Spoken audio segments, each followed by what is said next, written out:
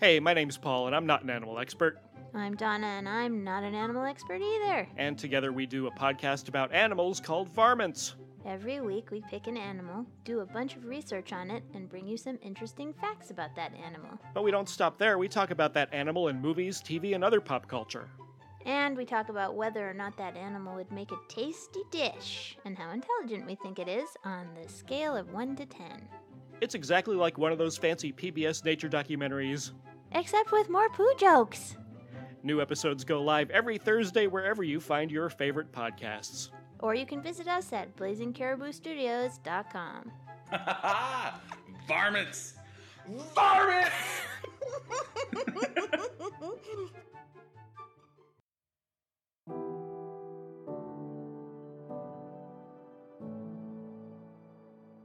As adults, we find ways to express ourselves. And even as children, we find ways to express ourselves. Whether it be through writing, through art, even maybe through a particular sport of some sort. For me, as a very young child, I loved to draw with pencil. And that continued into being a late child. As I got to be a teenager, I was able to express myself and who I was through the sport that I was associated with. I loved to skateboard. I don't know, there was something freeing about it, and a sport that gave me a sense of accomplishment that no other sport could give me. But then, as time goes on, we grow up, and we eventually kind of grow out of that thing that we love. Years go on. We get busy, we develop families, relationships, and then something snaps. We rediscover that thing that we had once loved, and it's such a fresh and invigorating feeling. Today we discuss just that with our guest, Will Blaine. He's an author. He talks about his writing as a child, all the way to his writing as an adult. And he recently released his first story, Vlad and the Vast Beach, which can be picked up on Amazon today, which is part of a series titled Wildly Inappropriate Stories for Children. This episode is very special and dear to me. Will was an excellent guest, and I hope you all enjoy that. So, without further ado, here is Will Blaine.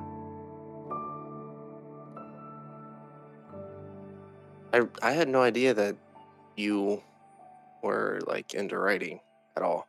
Well, I always have been, really. I've been writing since I was a kid, and just short stories and poems and all that kind of thing. I don't know. I just never shared it with anybody until more recently. I'd written a bunch of stuff, and I was reading them to my nieces and nephews and a few other people, and they're like, "Hey, can I get a copy of that? You should really put that on Amazon or something like that." So eventually, I did it. This is my first attempt at it. I've got a lot of stories in the works. Is that something that you kind of drew from your parents, or is it just something that you had started doing all on your own? I mean, where did you get the inspiration for wanting to write? Well, my grandfather was an artist. He was pretty popular. He used to do. People would pay him to paint their farms. He worked a lot with the inks and acrylics and things like that. He had a few showings and stuff like that at the local library and things like that of his work. My mother is also a writer, but she's kind of shy about publishing everything that she writes. Mhm. So I think maybe that as far as my genes are concerned, maybe that's where it came from.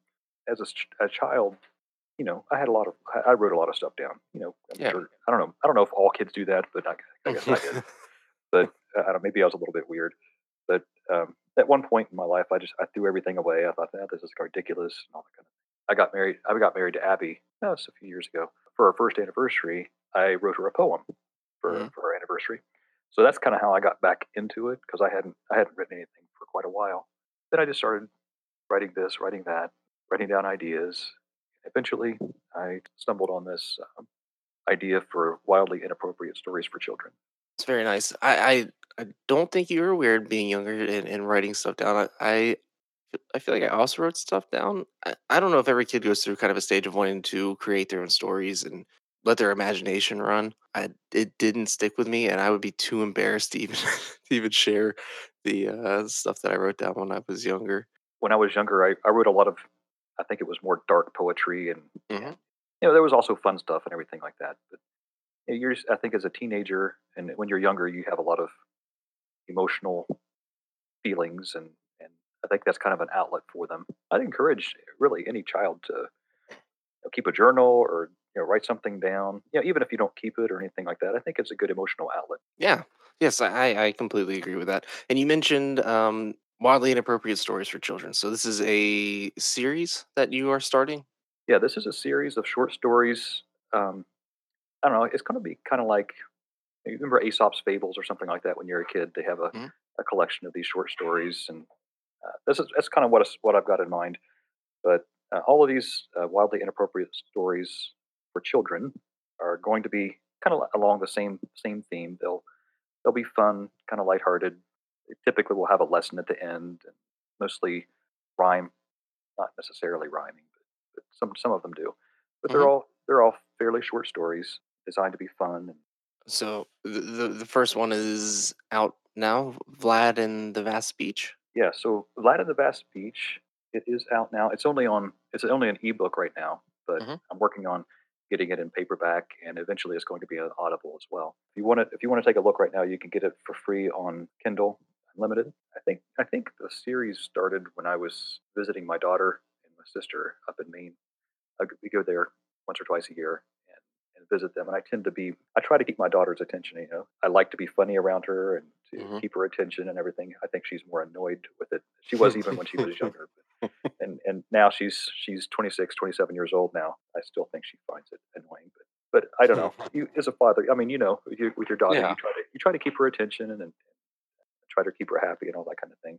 I think it's funny too because despite how annoying I think she finds it, she's very much like me in her personality and everything like that. She has a very vivid imagination. I think it's funny because when she was little, I don't know, probably 6, 7, 8 years old, something like that, I would send her to the mailbox to get the mail, and it Hmm. was not necessarily that I wanted her to do anything. I can go get the mail myself, but I always loved it because she would go around narrating her life. So she'd be back in her bedroom, and I was like, "Hey, Becky, go get the mail." "Okay, Dad." And you would hear her coming out of her bedroom and walking down the hallway, and she was, and the young girl walked down the long hallway, and she turned the corner to the right and opened the door and let in the morning sun.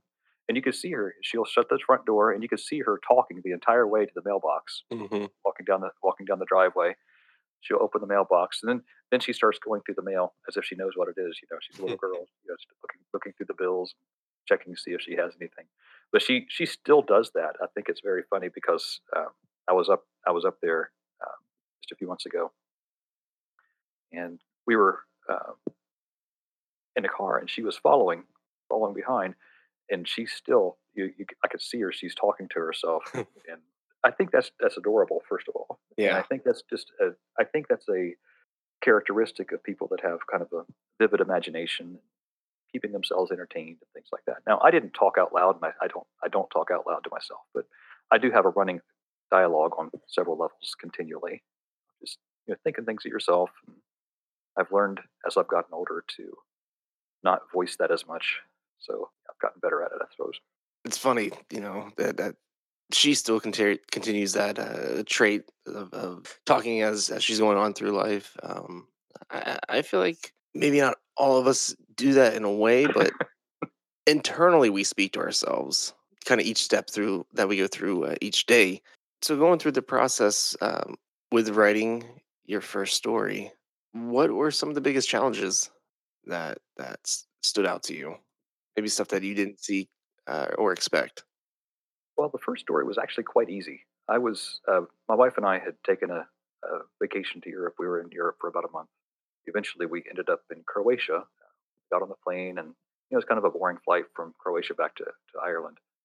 So I started writing on my tablet. I was sitting beside a little girl. Her name was Eilish. She's about 11 years old, something like that. So I started writing a story, and she was looking over my shoulder, just trying to see what was going on. I think that kind of helped. That story really flowed Hmm. because it's not all of them do that necessarily, but that one, the Vlad and the Vast Beach, actually did flow pretty well. And the inspiration for that and why it flowed so well, I think, was had a lot of relatable things. I started learning Russian, the Russian language, about 10, 11 years ago, something like that. And I would go about 3 times a year to Brooklyn, New York. We go to restaurants and stuff like that. I don't know if you know anything Mhm. about Brighton Beach area, but in Brighton Beach, it's like little Moscow. It's like Chinatown for Russians. Mm. So all the signs are in Russian, all the restaurants, all the stores, everything is Russian. All the people are Russian. Everything's Russian. You go out to the beach. There's an actual Brighton Beach. It's a wide beach. They have a boardwalk, and they have little shops where you can get ice cream, and it's right above Coney Island in New York. So it's a really popular place, and there's a lot of Russian speaking people there. So that's kind of an inspiration for that, and also for my travels in Eastern Europe, we go to towns and they have like city centers and things like that. So I had those types of things in mind when I was writing it. So it flowed pretty easily for me when I was writing the story. I think as far as challenges, things that have been difficult, this particular story wasn't, but a lot of the other ones that I'm writing, I do have trouble with. Like at the end of the story, I try to put some type of lesson, whether it's a funny quip or a serious lesson. It's mostly one or the other. Trying to figure out something that's going to relate to the story is kind of hard. I try to make them rhyme, Mhm. and I don't force the rhyme, but if it fits, it's very nice if it does. I think it keeps people's attention a little bit more, makes it more fun, more interesting to do that. So I always can't think of a rhyme. Sometimes it takes me a few days or a few weeks or sometimes longer. I've got a bunch of them to their table that I just can't figure out where I'm going to go with it or Mhm. something like that. So that's always a challenging situation. Even whether I want to rhyme or sometimes I just determine that I don't need it. And most of all, is it going to be fun? Is it going to be interesting? Yeah. Are people going to want to read it? Do I want to read it? Those are some challenges that I face. I don't know. I think it takes a special individual with a special kind of talent to be able to put their words in their head down on paper, and then be able to translate it into a way that is interesting to other people. By the sounds of it, it especially for it to be appealing to kids, I feel like you're hitting all the nails right on the head with this series. So, what is one piece of advice that you would give to someone that might be starting to write their own stories, that want to write their own stories, or that just are kind of tinkering around the idea? I think the best thing that I could say is that just keep writing. Statistically, maybe this is not very good encouragement, but statistically, if you keep writing, eventually you're going to come up with something pretty good. Hmm. So I think that's probably the best advice I can give. Also, being organized about it. I When I was younger, I wrote. It was before they had computers and all that kind of thing that were popular. I had notebooks of things that I'd written down and things like that. So keeping them in a notebook. Nowadays they have apps that you can for writing and different things like that are beneficial. I personally like using Google Docs. Hmm. So it's Excellent app. yeah, it's very beneficial. So even if I use another application or something for writing, I just transfer it over there, import it to Google Docs, and then it helps you be able to work with your copy editor, whoever else you might be working with in order to get the story. So eventually, I'd like to see, this is the first edition of Vlad and the Vast Beach. I hope to have future editions where I'm going to see if I can hire an illustrator or someone like that for make it more of a picture book type thing. Hmm. I think that'll be a lot more entertaining. Now it's fun. It's a fun read as it is, but I'm not going to say it's great literature or anything like that. It's just a fun read. Eventually, it's going to be a little more interesting with the illustrations and stuff like that. We just have to get that worked out. So how does that process work? I mean, as far as writing down your thoughts and then turning it into a book, are you solely doing? Excuse me. Are you solely doing the writing, and then are you, I guess, would it be called proofreading everything and then publishing it all yourself, or do you have other people that are able to help you out with that as well? To do a uh, ebook, you have to have some type of cover art. So I had to do the cover art, and then of course there's a lot of formatting and stuff like that that's involved with it. Hmm. So I did that myself. But as far as the actual publication is concerned, in paperback, my wife is a copy editor. She's doing that kind of stuff for me Okay. and helping out. We've been going back and forth with different ideas about how it's proper punctuation, proper phrasing, proper ways that it's going to be laid out on the page. I mean, there's a lot more that goes into it than a person would think. It's not just write something down and you get it published. You got to consider how it's going to show up on the page. How many pages is it going to be? What font are you going to use? Uh, how are the lines going to break? A lot of things you don't really consider when you're putting a book together, just with the actual writing of the story. So getting a good editor is really good. Even if you do like an ebook or something like that, where how the title page shows up, the line breaks within, so you have a Kindle or something like that, and you're flipping through the pages. You don't want it to break a mid sentence, for instance. It just, I don't know, it just ruins the flow of the story. A lot of things like that they're more of a challenge. Yeah. So we've been working with Google Docs and formatting and things like that with some of the stories that are going to be released in the near future. One of them, which is Sticky Fingers from Jam. It's a story Hmm. about a little boy that wakes up early in the morning and goes downstairs and starts eating jam out of the refrigerator with his bare hands. Mhm. Sticks up, gets sticky stuff all over the whole house.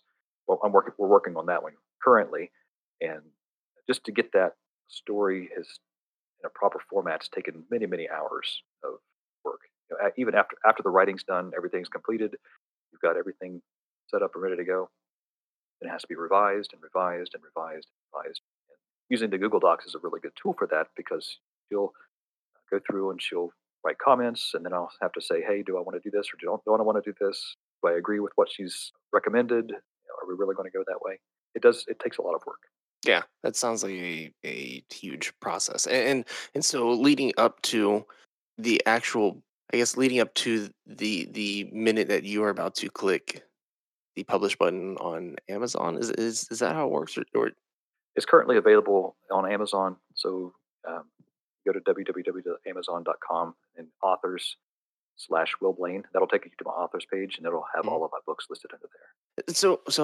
How do you personally feel that minute before you know that it's getting published on Amazon? I mean, you've got to feel almost kind of like you're sending your kid off to school for the first time, or just some, I don't know. I would be completely just nervous and Yeah, excited at the same time. yeah, I'm kind of excited, but there's a little bit of a redeeming factor.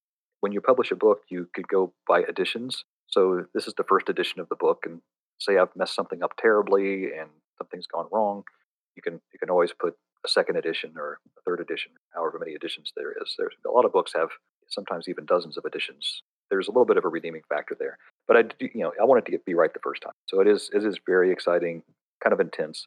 I don't know. I'm not expecting great things out of this necessarily. I mean, I'm not on Oprah's book club or anything like that. So it's a small project, and if it takes off, that's fine. If it doesn't, that's fine too. But I really hope that people really enjoy it and just take it for what it is. And it's a fun little story that I hope that their children and their children's children are able to read for generations. Awesome. Well, I appreciate you taking your time to come on here. And again, you mentioned earlier the book can be found on Amazon. Is there anywhere else that people can find your content, or any way that they can connect with you? Yeah. So I opened a Instagram page. It's Curious Mind of at Instagram, so you can look at me there. I'm going to try to list all of my engagements. I'll see if I can put this one up there whenever it's released and direct everybody to it. I'm working on a web page, so once I get that going, it's going to have my content there as well. I'm hoping to do a little more of a podcast tour. I've got to have another podcast that I'm on this afternoon, a little bit later. Just trying to get the word out there and get people involved. Try to take a look at the story. Awesome. And it cut out right when you said your Instagram page. Can you say it one more time? Yeah, it's Curious Mind of Will at Instagram, and that's also on Gmail. Curious Mind of Will. If you want to, you have some feedback or anything like that, you read the story, think it's terrible or you think it's great, send me a note and see what we can do. Thank you again, and hopefully we can talk again soon in the future. Yeah, we'll see what happens. The audio cut out there right as Will has given us his email address. That is thecuriousmindofwill@gmail.com, and go pick up his book today on Amazon. Give him the support that he deserves. I can tell you, by the sounds of it, throughout our interview, he has poured out his heart and has devoted a lot of time into this project of his. So, Will, thank you again for joining me on Parent Quest, and I look forward to having you back again in the future to chat about upcoming projects that you may have.